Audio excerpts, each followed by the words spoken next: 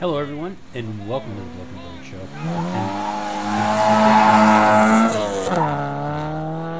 We're back, but we're going to be gone next week.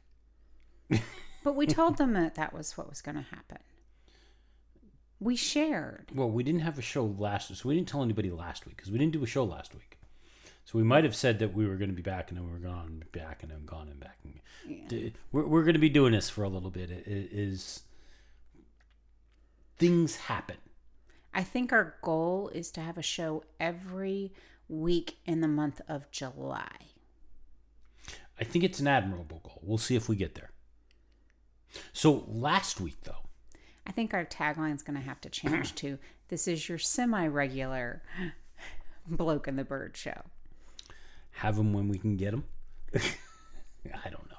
Anyway, last week, the reason why we did not have a show last week is took the weekend to head up to the Sonsio IndyCar Grand Prix. Yes.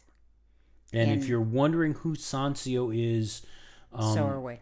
Yeah, we were there. I saw the videos that they were airing at the track that was, who is Sonsio? And I still don't really know who they are. Some kind of car protection of some sort. I just don't understand why you'd want them. I don't know. I don't know. But we were there. It was the Road America race for IndyCar.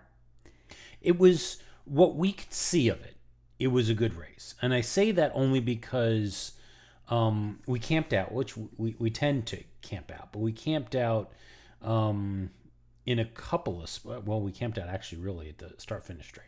Yeah. Lot of action had happened. Lot of attempts at passing that did not go well. Resulted, there were four yellow flags or 5 yellow flags? Sorry, in IndyCar, it's full course yellow. Yes. We don't get a safety car. We get a full course yellow. I don't remember anymore.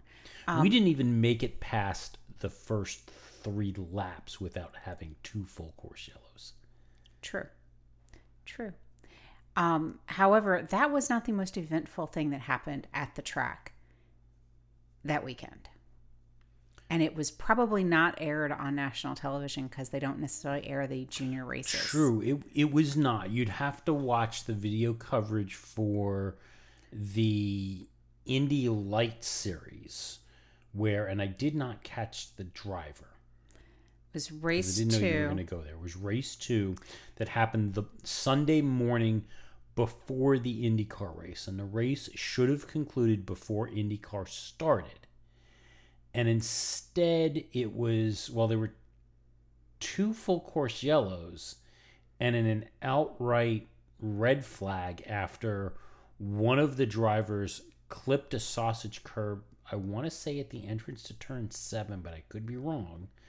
Launched the car up into the catch fence and pulled down the catch fence. Now, he's okay. He walked away from the incident. Unlike in some of the other crashes where cars have been launched into the catch fence, the car stayed fairly level. Well, it was nose up. It was in the air. It was nose up, but it was the front and lower portion of the car that hit as opposed to the top of the car that hit the fence. And that's what we've seen in a lot of these other incidents. Right.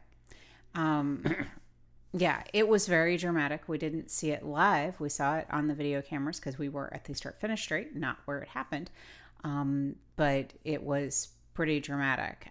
It was on lap 10. That's a 20-lap sprint.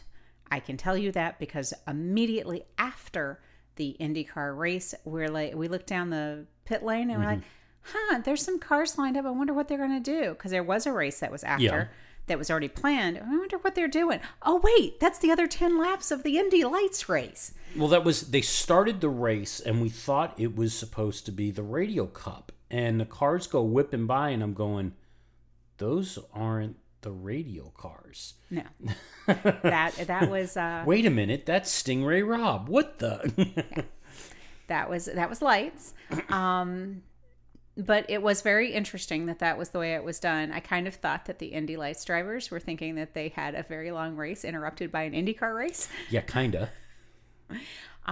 We did get to see Stingray Rob. Like, we were an arm's length away from him as he was getting ready to do a post-race interview. And you nearly ran over Rinus VeeKay. So there we go. I didn't run over him. I didn't say you did. I said you nearly ran over Rinus VeeKay. No. Or his dad. It was Rinus's dad. Yeah. Wasn't my fault. He wasn't looking where he was going. Yeah. But you will be our listening public will be very proud to hear that I did not run afoul of any of the security at Road America for stalking any former F1 driver. But you did get a picture with Tatiana Calderon. I did. It will never be published because you are a horrendous photographer. Okay, then. It is not a flattering photo of either Tatiana or me. Okay. We'll leave that there, whatever. Anyway. But other than that, we did not go on a driver hunt. Well, we didn't. It was, we were there Friday. It was very hot on Friday. So we wandered around when it was a little quieter. Saturday, it was spitting rain and cold. And it just wasn't comfortable to really be out surfing around for drivers. And on Sunday, it became glaringly obvious that if we moved, we were going to lose our seats. So we kind of stayed put to hold our seats. And that was the critical thing. And to be very frank and honest, there were a couple of young 20-somethings that were e-racers that were also in the same box with us. And we refused to give up our seats to them. Well, I mean, I was nice when you went up to the roof to go get video of the flag guy, who was dramatically awesome. Yes. I did let one of the guys, I'm like, he's upstairs for as long as he's gone. You can sit in the chair. But, and so he didn't sit on the step and get tripped over. But they were really stalking some of the drivers. And quite frankly, part of my desire to not stalk them was sort of a reaction to, they're obnoxious. I don't want to be that. So, yeah. Okay. I do regret not hopping out of the car when you nearly hit Rinus VeeKay's dad, and getting a picture with Rinus again, because I do have a picture with me and Rinus. I told you to and you said no. No, we had already left and you said, I'm surprised you didn't. And I do regret not doing that. But anyway, their box was just down the hall from our box. Yes. So, anyway. So, overall, and I think we said this last year too, really impressed with the facilities up at Road America. Mm-hmm. It is a really nice track. Encourage anybody who is interested in any of the open wheel racing to go, or any racing for that matter, because they hold quite a few series up there. They've got the WeatherTech IMSA series. NASCAR's up there now, which is a new thing for them. And a lot of complaining that NASCAR's I was going to say, some people are excited by it and others are like, yeah, I wish they never came. Mm-hmm. Best gift shop at a track I've seen. I think they're probably pretty close. Monterey's the other one, I think, at Laguna Seca. Their shop, if I remember correctly, is also pretty good too. But yeah, they've got a really good, and more than that, the staff is really nice over there, because I think this is the second time or the third time out of the 4 times that we've been there that you've bumped into the manager who's like, oh yeah, you need to check this thing out. It's really cool. I just got this. They are very cool. And the thing I like about their gift shop, if I'm reviewing their gift shop, is it's not just the tropey race fan gear. Yeah. Yes, there's a lot of t-shirts and sweatshirts and jackets that all have Road America logos on it. And there's a lot of tongue-in-cheek things that are there that are fun, that are racy. But for example, this year I got a laptop bag, and that doesn't say Road America. That doesn't say Road America, and it's not a checkered flag. but it's a really nice, and quite frankly, it has a racing stripe on it, so it has that race feel, but it's not overtly cartoony racing. And I like that. I like that they think broader than just the stock and standard. It's not a wall of hats or something. Yeah. Actually, there's very few hats there. Yeah. But, yeah, and we also encouraged another patron to buy a keychain for his wife that said adulthood is just looking up things and Googling it. Yeah. Looking up things on Google. Yeah. He saw it and laughed and said, I have to get that for my wife. And I said, my work here is done. So there's that. So it was a good weekend. Thoroughly enjoyed that area of Wisconsin's really kind of cool.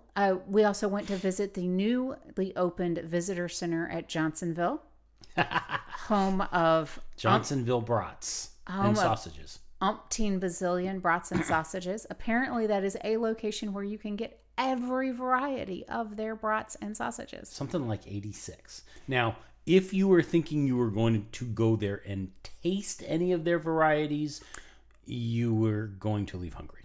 As we did. Yeah. Which was very sad because I think they really missed an opportunity there. Mm-hmm. I mean, this was the opportunity that we could have had a brat fresh off the line. I know. A Day Fresh brat I could have been a part of, as opposed to the Day Fresh beer that we got off of the Budweiser. The Day Fresh Bud Light, yeah. Thank you, Anheuser-Busch. It's not nearly as exciting as you think. Oh, but people were so excited for it. Well, that's because it was free beer. Oh, but it was free Bud Light. Anyway, back away from my snobbery. A Day Fresh brat would have been an awesome plan. Really think they missed their marketing. Thinking about possibly just sending them a note like, hey, you might want to talk to your marketing people. But I think, somebody firing up a grill and, getting that good brat smell going, they would have sold some food. They would have. They should have been. I mean, that's the thing. You do it like, you don't just prep them and have them sitting there, because let's also face it, the Johnsonville, Wisconsin, home of the Johnsonville factory, is 3/4 of a mile from the middle of nowhere in Wisconsin. You think it's 3/4 of a mile? I thought it was a solid mile from the middle of nowhere. All right, it may be a little bit further than... Find the middle of nowhere and then go even further nowhere. Well, in particular, you have to find the middle of nowhere, Wisconsin. True. Because we don't want to get that middle of nowhere confused with, say, the middle of nowhere, Iowa. Well, yeah, but that's kind of all of Iowa, isn't it? Anyway, moving right along. So, as a result of all of that and everything that was going on, we didn't see the race in Azerbaijan. I heard we missed some things. We missed some things? Yeah. I heard it was fairly eventful. There was stuff that happened. But yeah, we didn't see any of it. We did watch the race this weekend. We'll get to that in a bit. But the big news this week, and it came out, and it's part of the reason why there's a little bit of frustration. So we've heard for the last couple of weeks, drivers in particular, although a couple of teams have been saying, the rules that we've got in place, we got to do something about the porpoising. We got to make some changes to the error rules so that we can address the porpoising issue. It's getting bad, and it was particularly bad in Azerbaijan with Lewis Hamilton complaining about back pain and having problems getting out of the car. But we've heard from other drivers. We've heard it from Carlos Sainz. We've heard it from... It's not just an old man problem. Yeah, we've heard it from Pierre Gasly, and we've heard it from quite a few drivers that the porpoising in the car, there are concerns about long-term health impacts to the drivers, that maybe this is not a good thing. Now, it's not universal across the grid, because Red Bull's been like, yeah, we're not having any problems. No issues here. We don't care. But it's not universal. So, but there's been this drumbeat of we need to make changes to the rules. So this week, and it happened on like Wednesday. Now, keep in mind, teams were en route to Montreal when this was released, the FIA released a technical directive on the porpoising issue. Okay. So what they have said, and the claim is that they've responded quickly to the drivers on the grounds of safety. Essentially what they're going to do, and they have not figured out all of the standards just yet, but number one is the technical directive gave teams permission to add a second floor stay to the car to prevent flexing of the floor. Okay. So one of the things, and we know it's particularly bad on the Mercedes, is they've discovered that the edges of the floor, even though it's as a car goes faster on a straight in particular, the floor flexes a little bit, and that increases the downforce that the car is experiencing. So it pulls the car down, which sounds great. You know, you get a little more downforce when your speed is coming up, so it's not slowing the car down. The problem is the floor is flexing enough that it pulls the car down. It bottoms the car out on the road, which is the jarring that the drivers are feeling. And after it jars out, essentially it's aerodynamic stalling. So the force that was pulling the car down stops, and the car pops back up again. And it's up and down as it stalls, then it gets the drag again, pulls it back down again, up and down. So the technical directive gave teams permission to add a second floor stay to try and stiffen the edges of the floor to stop that flexing and stop that suction from getting created. There's a problem, though. Technical directives aren't rules. Okay. So Thursday, Mercedes slapped another set of floor stays on the car. They already had one. They slapped the second one on there, and they ran it Friday. Oh, they were talking about how badly they ran on Friday. Yeah, well, that was something different. So Friday, that wasn't the only thing that was done. And I think only George got the second floor stay. They also made changes to general setup, which is what Lewis was complaining about. And they were doing a lot of experiments on setup, and nothing was working. Mm. But the floor stays, the teams looked at, all the other teams, and said, yeah, if Mercedes runs this, we're going to protest the car. Because the rules say one floor stay. The technical directive is not a rule. Oh, my word. Technical directives have been used to clarify existing rules, but it's not a rule, so they were going to challenge the car. And probably, even Mercedes thought that probably they would have had grounds on that one because it was a change in design. But there was also complaints over the fact that how is it that Mercedes was ready for this since the technical directive came out while everybody was traveling? How is it Mercedes was ready with the new floor stays the very next day at the track? 3D printing. Well, that's the question. Brackley worked through the night and sent the plans and said, here, print. Yeah, that's kind of what I'm wondering. The other thought is possibly they knew what they could do if they could get permission for another floor. They already had the plan in place that they could roll it out. But that was one of the issues there. So from Canadian Grand Prix, the technical directive said they could do this, which got shot down. The other thing that the technical directive said they could do, which we haven't heard that anybody's tried yet, is they can increase the thickness of the edges of the floor to stiffen them up. So that was that piece. The other thing, and this is they're gathering data on, because what they want to do is they want to look at the amount of, as it says, vertical accelerations is how it's worded in the technical directive. Basically, how much bouncing a car is doing. They want to regulate it. Okay. So it's this idea of they want to figure out what is an acceptable amount of movement, and anything more than that, they want to regulate. And the requirement is either you figure out how to stop it or you have to raise the height of your car. And they want to set a minimum height for the car to ride. And if the teams turn around and say, oh, well, that's too low for our car to work and for performance reasons and all these other pieces, we can't set it at that minimum height, then it has to be 10 centimeters above what they're currently running. Okay. They don't know what that metric is going to be just yet. They're going to use, and they've invited the teams to comment and to take a look at it. They're going to use, I guess, existing sensors on the car to measure the movement to figure out how that works. So, we heard all the drivers saying, yeah, you guys got to do something. We've heard some of the teams saying something's got to happen. So, yeah, this came out and all the teams were like, yes, we should do this, right? No, of course not.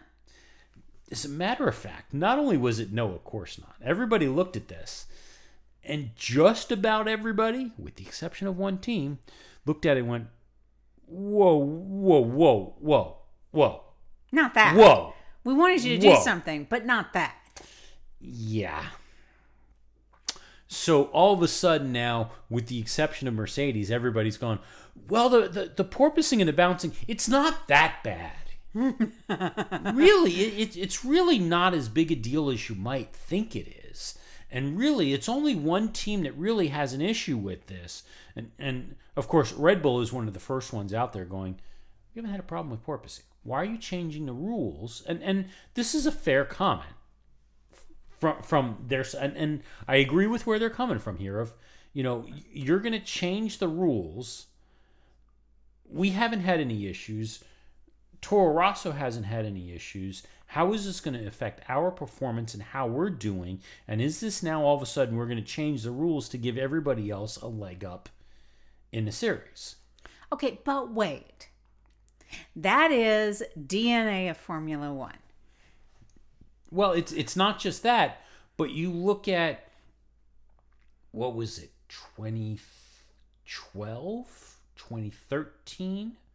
When everybody was complaining about the tires and how fragile the tires were. And Red Bull was one of the loudest who was saying, these tires are no good. We've got to do something. We've got to make a change.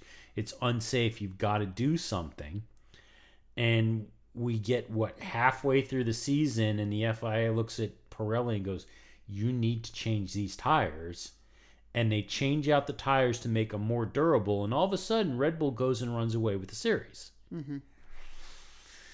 So, I mean, it's not like they haven't benefited from one of these moves before. Well, I was going to say, how many times have they turned around and looked over the last 8 years at something that Mercedes got right, mm-hmm. and suddenly, oh, well, we gotta fix that. They're doing too good. Yeah. So that's where it started. Now, apparently Saturday night, this past weekend, the team principals had a meeting at Montreal to discuss this with the FIA.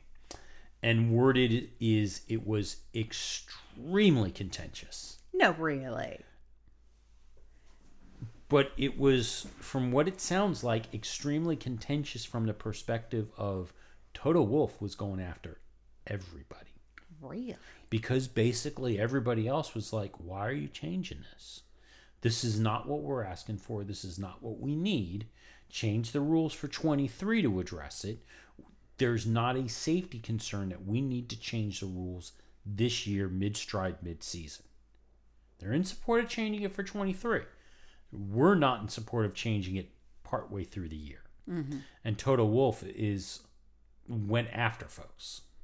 Oh, I mean, fairly brutally. I mean, he said that in F1, we need to protect ourselves. Everybody's chasing performance, and many teams didn't like the cost cap and tried to fight against it or fight regulations that they deem to be counterproductive for their own purposes. Now we have a situation that the way the cars have been designed, they are ground effect cars. And he says that there's a health issue for the drivers. And we cannot just leave it to the teams to say, well, it's up to you to judge. We can already see that drivers have been pretty vocal about the pain and the blurred vision and suddenly are less talkative about it. And that shows that all the teams have to be protected from themselves by regulatory change. Yeah. Mercedes did remove the second floor stay. Okay. That went away.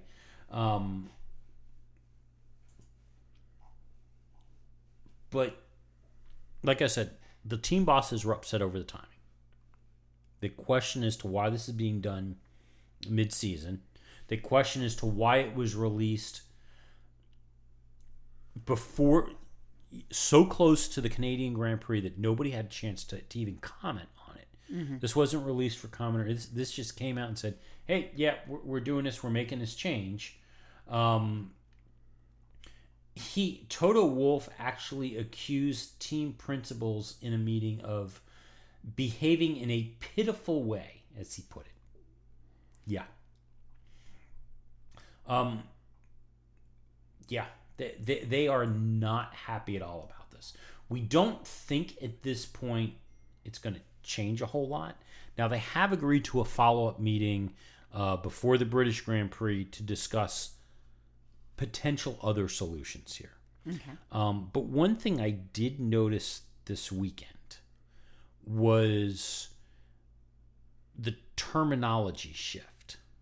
And I heard it in particular, and it was, I want to say it was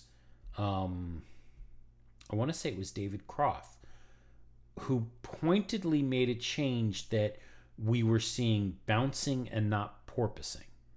Interesting. There's a reason for that. Wow. And this is what we think may have changed in the last couple of weeks with several of the teams. So porpoising is exactly that. It's that effect of like we mentioned, the car getting sucked down and bouncing back up as it stalls and that kind of a thing. But the other piece of the rules is that between the new tires and the other aerodynamic tweaks is that the suspension of the cars is much stiffer. We knew this.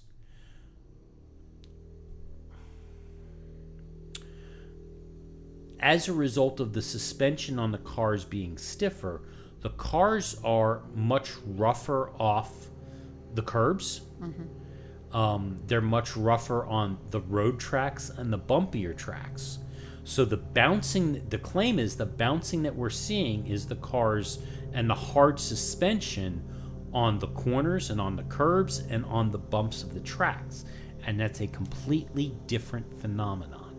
Oh, interesting. Yeah. And that's also one of the other... So for Ferrari in particular, it's one of the teams that they're talking about is the issue isn't that it's porpoising, is that it's bouncing because of how stiff the suspension is. Now, I question that when you watch them go down the straights. Mm-hmm. And I'm reminded in particular of Australia because it was so dramatic that we saw it there. You could actually see the suspension compressing. I can't imagine the road is that bumpy that the entire length of a straight, it's going to be that violent. Yeah. I could be wrong. But didn't Australia just repave? They had. So probably not that bumpy, but... Yeah. So, and that's Christian Horner at this point. That's his position is, his feeling is the flaw that Mercedes in particular has. He thinks it's inherent in the design of the car, and a rule change isn't going to fix the problem for them. Some of that is the aero issue and the lack of the side pod, and we talked about this in the last show, that we think that and we're hearing theories that no side pod design has compromised the rigidity of that floor, mm-hmm. and that's magnifying the problem for them over anybody else. But we also know their suspension is extremely stiff, and they've been talking about that. Horner says that he thinks that's the problem. Mm. And I think that's a valid point, that may be the problem for them. Further leading on to it is comments that can't. Well, one is the performance that we actually saw from Mercedes on Sunday. Right. And it ties back to what we saw in Barcelona. And everybody noticed in Barcelona, everybody was saying, this is a different car. It's not bouncing. It's not porpoising. It's still slower than everybody else. But all of the handling characteristics that everybody complained about with this car seem to have gone away. We saw something very similar this weekend with the Mercedes. The porpoising seems to have gone. Toto Wolff said post-race to apparently Danica Patrick, we have solved the porpoising issue. Oh. Not the bouncing issue, but they solved the porpoising issue. Okay. So that seems to make some sense there. How they're going to fix the bouncing, I don't know. Toto Wolff did also acknowledge, and this was something that they swore up and down they couldn't do. He acknowledged to Danica Patrick that they raised the height of the car, and the porpoising went away. Yeah. But they said that was the solution for the porpoising, but you would lose speed. Mm-hmm. And they've swore up and down that they couldn't do it because the performance hit was going to be too high. The only thing I can think of at this point is either they've realized that there's nothing that they can do with the lower ride height, and they had to raise it up, and naturally when they raised it up, it fixed everything. Or they realized that, well, if you just raise it up, you're not going to lose nearly as much as you think you are. Or maybe there's another tweak to give them power to overcome what you lose in the ride height. And that may be, if they think that they've got, some kind of engine change that they can do. I mean, granted, we had, in this particular race, we had one Red Bull and one Ferrari that were not contenders at the top end because one had an engine failure. He's got reliability issues. But, Leclerc was completely out of position. But Mercedes finished third and fourth. Yeah. So if, let's pretend Perez and Leclerc were in their right positions, they would have probably been fifth and sixth because they're still behind Red Bull and Ferrari. But they're they're nipping at Ferrari's heels pretty hard. I gotta wonder whether or not, given the performance we saw out of the Mercedes, if one of them could have passed Perez if he had stayed in the race. I don't know. Yeah. So, maybe they can now. We said this, after Barcelona, that maybe they had this sorted out and they can start working on performance. Maybe now we can start saying it. I don't know. I'm not going to go so far as to say Mercedes has this licked. I'm not going to say that. I think that's a premature statement. As much as you and I are also talking lately that you think Ferrari has just absolutely screwed up the strategy. Well, I was going to get to that. First, it's that reminder that this is Canada.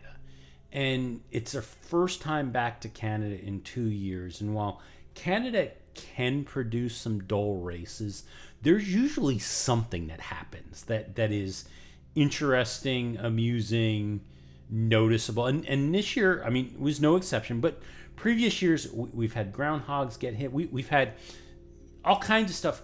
Let's remember 2016.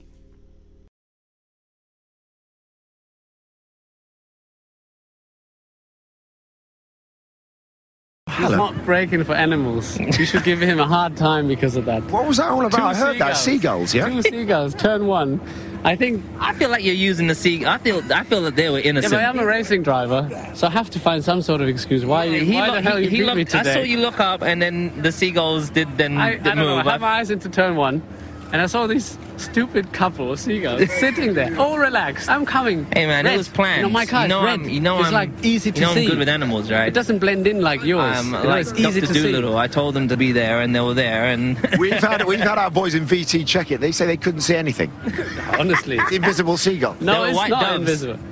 Well, I don't know. Turtle doves. Whatever. White birds. It wasn't a pigeon. It was a seagull. I could see the beak. The problem's usually groundhogs here, though. I don't know their names, but they were there. You saw them as well. Yeah, hold on.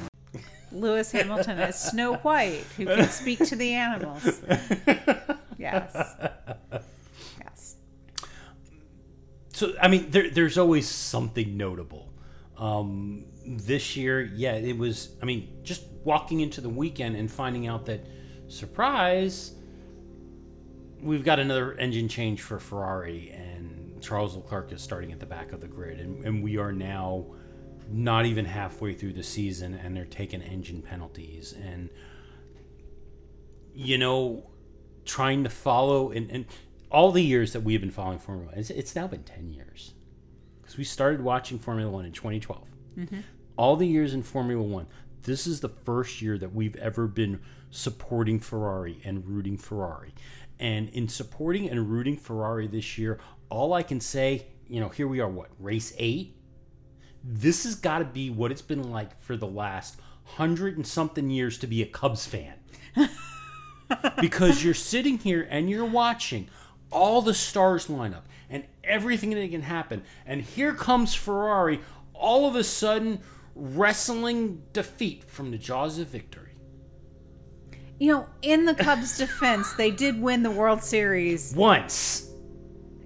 And all of those other years, making it all the way to the World Series, how many times when everything should have gone their way, and they still throw it away? Well, yeah, it was 104 years until they got the series win. And then they got their one, and they're right back to where they were. So, yeah. But the Indians didn't get one. Trying to root for Ferrari. This has got to be what it's like to be a Cubs fan. I feel you. Trust me, Cubs fans are the most optimistic people that have ever walked the face of the earth. Ferrari fans have had years and years of victories. They're the glory days of the Schumacher years when everything was red. But those were the last years. Has not happened since. Just remember, they get paid more than anybody regardless of where they fall in the standings. They do. Despite the fact that they haven't shown up in 20-something years. And, what's amazing is you watch what happened this week. And again, like so many times this season, you look at you see the potential of what should have happened and what they threw away. So Charles Leclerc starts the race from last because of an engine change, and he ends up, despite getting, there was a screw up, he had a slow pit stop, he got stuck behind a DRS train, he got one or two other things that held him up, and he ends the race in 5th. I know. In Montreal. I know. Think about how much Ferrari threw away yet again. Mm-hmm. So word is Carlos Sainz and his struggle to overtake Max. The car was faster. Mm-hmm. We definitely saw it was faster than Max. What we think is that this actually does come down to the difference in the cars and the rear grip that the cars have, and that Max has just that much more rear grip than the Ferraris have, or at least Carlos was experiencing with the Ferrari. That's interesting. That's very because he was able to get off the turns just a touch faster to be able to keep that gap open. Yeah. But yeah, shocking weekend for Mercedes, where everybody walked in after Lewis's comments on Friday of this car is undrivable and nothing we do to this car makes it any better, and all of a sudden he's one of the fastest cars on the track on Sunday. Tell me, as a Lewis fan, how much your heart soared when Bono got on the radio to Lewis and said, Lewis, your time is equal to the top, the front runners. You're running with the front runners. You're running up there. Now, keep going. I mean, that just made my heart get big. I was like, oh, Lewis, finally. I mean, he ended up, granted, there was a safety car that bunched things up a bit, but he ended up, 7 seconds off the back? Mm-hmm. given what we've seen this year, that's kind of huge. Yeah. And then there's George Russell, who, again, top 5 every single race this season. Yep. I mean, yes, it's not the podiums he was expecting and it's not the wins he's expecting, but holy cow. He's doing great. They hand him a good car. Lewis might end up being a number 2 driver. No. No. He is ahead of Lewis in the standings. He is, which I know is shocking, but Lewis has had a run of bad luck. But let's look at the totality of his career. Lewis is still the GOAT. Now, we just got to focus. So other things going on in the grid. So Lewis once again got into a little bit of a tangle with Kevin Magnussen. Yeah. A lot less than last time. There was some frustration from Haas over the black and orange flag that Kevin received. Oh, well, yeah, but he had a wing damage. He had a wing damage, but it was an end plate that was flapping. That's all it was. And in all honesty, we've seen cars run with flapping end plates before and not get called in and not have anything happen. According to Alpine, so Magnussen coincidentally, and I say coincidentally with air quotes, Magnussen got shown his black and orange flag, and black and orange flag is you have damage to your car, you need to come in and get it repaired for safety reasons. And it's a requirement that you have to come in. Ocon radioed to the team and said, hey, Magnussen's got stuff flapping. You guys might want to, they should do something. Let somebody know. Yeah, let somebody know. And Alpine has said that he was kind of joking around. He wasn't really serious about it. But after that happened, the flag comes out. So Magnussen's ticked off over the fact that, a driver was able to influence flags being shown to other drivers. Oh. Normally, I'd say Kevin's kind of whining and he should just suck it up and move on. Given some of the things that we've seen this season, it's hard for me to say that wasn't what happened. I can see that. You think about it. I could see that. There was the McLaren double stack pit stop that went really bad. Yeah. So started off bad for Ricciardo with a slow pit stop. Then Lando comes in and, well, actually, we'll let Lando talk about his race today. There was also a really bad pit stop for you. It was for you, yeah. What happened on there? No idea. There was no tyres. We saw that. So it's a problem because you need tyres to run the car. So, I don't know. I'm not too sure. The team will tell me after. Okay. What was the biggest problem today on the race? Pace. Grip and speed. So basically everything. Yeah, pretty much everything. Thank you, Lando. Thank you. So yeah, Lando summed it up fairly well. I think that was almost as insightful as Nico Rosberg telling us how he needed to win the championship a few years ago. Just beat Lewis. Deep thoughts with Rosberg. Yeah. Yeah. Although I would give Lando points on Rosberg for deep and insightful. I mean, what was the problem with the pit stop? Tires. You need tires to run the car. Yeah. That was actually deeper than just beat Lewis. It was. It was. Yeah, I'll give you that. Yeah. Wow. Poor Lando. Now, the good news is that this year, we didn't have this problem again. So everywhere is the f***ing flags out. Keep pushing, Jimmy, keep pushing. I couldn't understand that. I'm sorry. That would be Kimi Räikkönen complaining over the fact that the checkered flags were out a lap early. Oh, okay. Yes. That was one of the models, and it wasn't her fault, but it was one of the models that they allowed to wave the checkered flag, and she threw it a lap early. She got excited. No, again, was not her fault, because when they did the investigation, it was the guy told her to wave it early because he didn't check the counter. Got it. Yeah.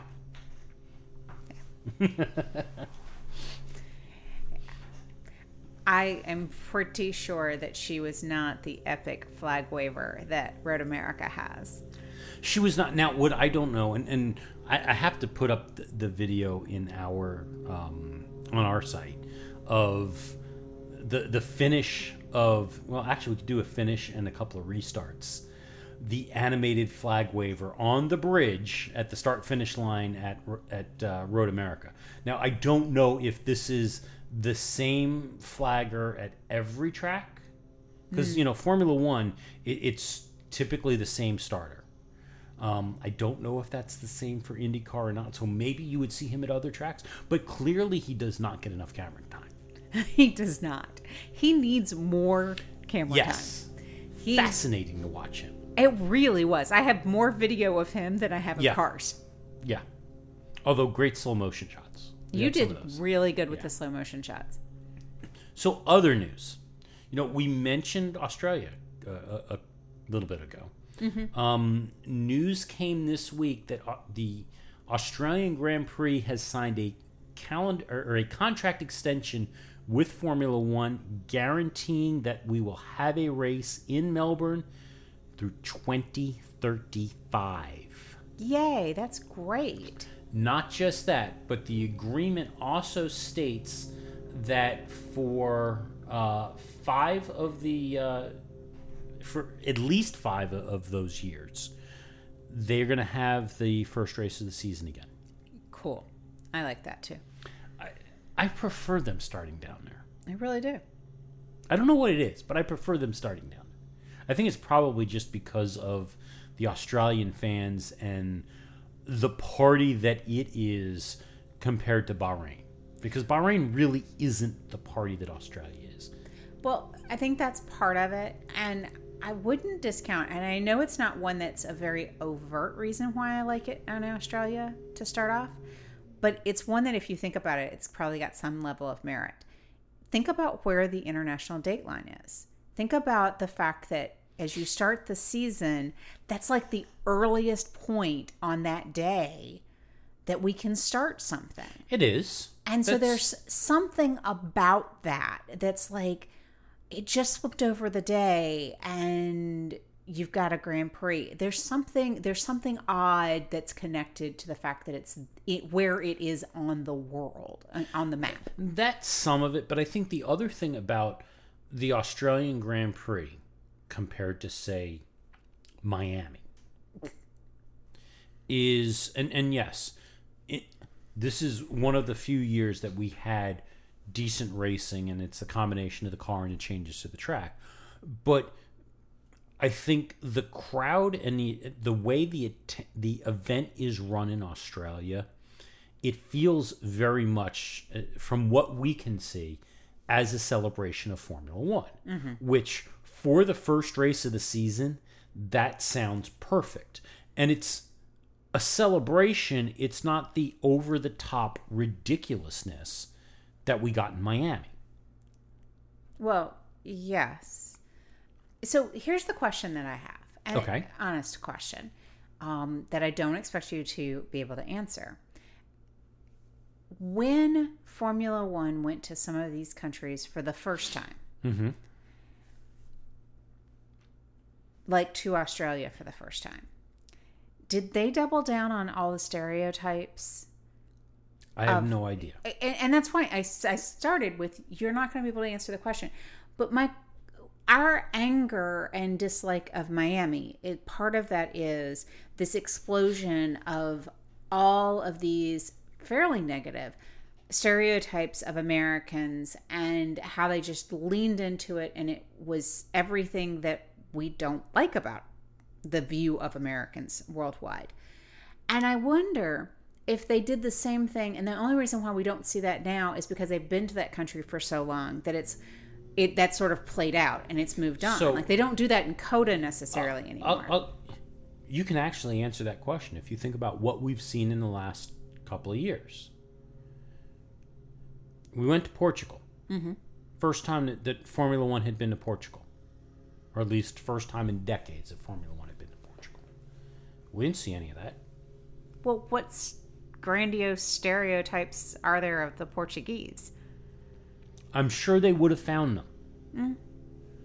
We went to Qatar. First time Formula One had ever been there. We didn't see any of that stuff. So the answer to your question was, no, that was unique to the U.S. We went to Russia. Russia, we don't see a lot of that. Okay. Even the first year, we didn't see a lot of it. Okay, but I would argue Russia has a lot tighter grip on, like, the propaganda. But in Russia, they did pull out the fur hats. The very stereotypical thing. But the thing is, that I would have been okay with. And I was okay with the cowboy hats in Texas. Mm-hmm. I didn't like the football helmets in Miami because nobody knew how to put the things on. Well, there was that. That was a little weird. That was very weird. Honestly, the only reason why they were pulling out the football helmets was because they were having to race at Pro Robbie Stadium. Right. And the owner of the Dolphins is the race promoter. Mm-hmm. I mean, the only reason why they were doing it is because he was promoting the team. Let's be honest. That wasn't even American stereotype. That was just shameless plug. But the police motorcade and the massive podium and all the other crap that happened in Miami, that was Miami being Miami, unfortunately. Yeah. I just wonder sometimes if other countries, when they're closer to who they are as people, look at these international sporting events that come in and they do this type of thing, do they have a similar type of reaction? And one of the reasons why you can't fully answer that question is you're not a citizen of those other countries to be able to say, we didn't see that. You don't have their perspective. Okay. Azerbaijan's another example. And yeah, we look at each other and go, well, we don't know what the big stereotype is about Azerbaijanis. But we didn't see anything. They didn't even do some kind of ethnic hat or anything like that. There was nothing.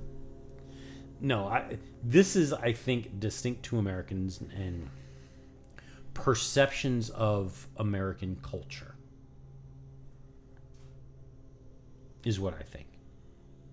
Some of which Formula One and Liberty Media has gone to great pains to exacerbate. I won't say promote. Exacerbate.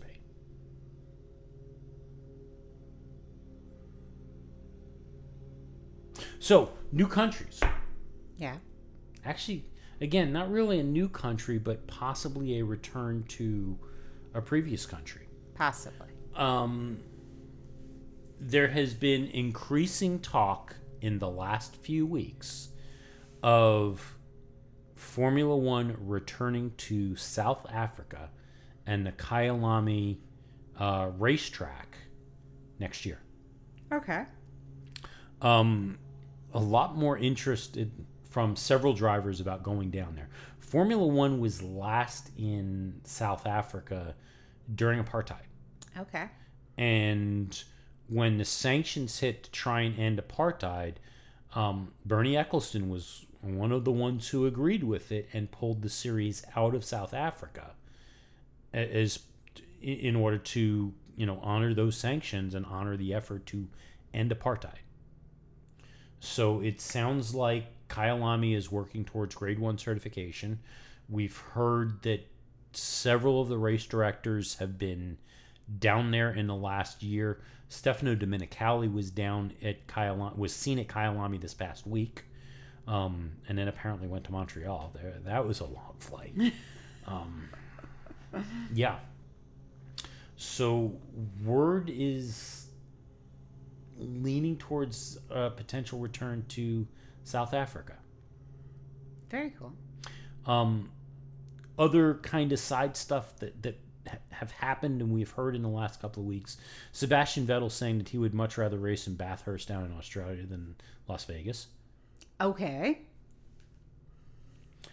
He also made a comment while we were gone about, if we were going to go Formula One was going to go somewhere in the U.S., why not go to Road America? He'd love the opportunity to drive a Formula One car or to drive a car at Road America. To which the management at Road America stood up and said, anytime, let us know. We'll find a slot. Dude, come on. Anytime, let me know. I can be up there. Yeah. Ring me. Yeah. Yeah. He apparently, folks at Road America are like, yep, we'll gladly host you at the track. Very cool.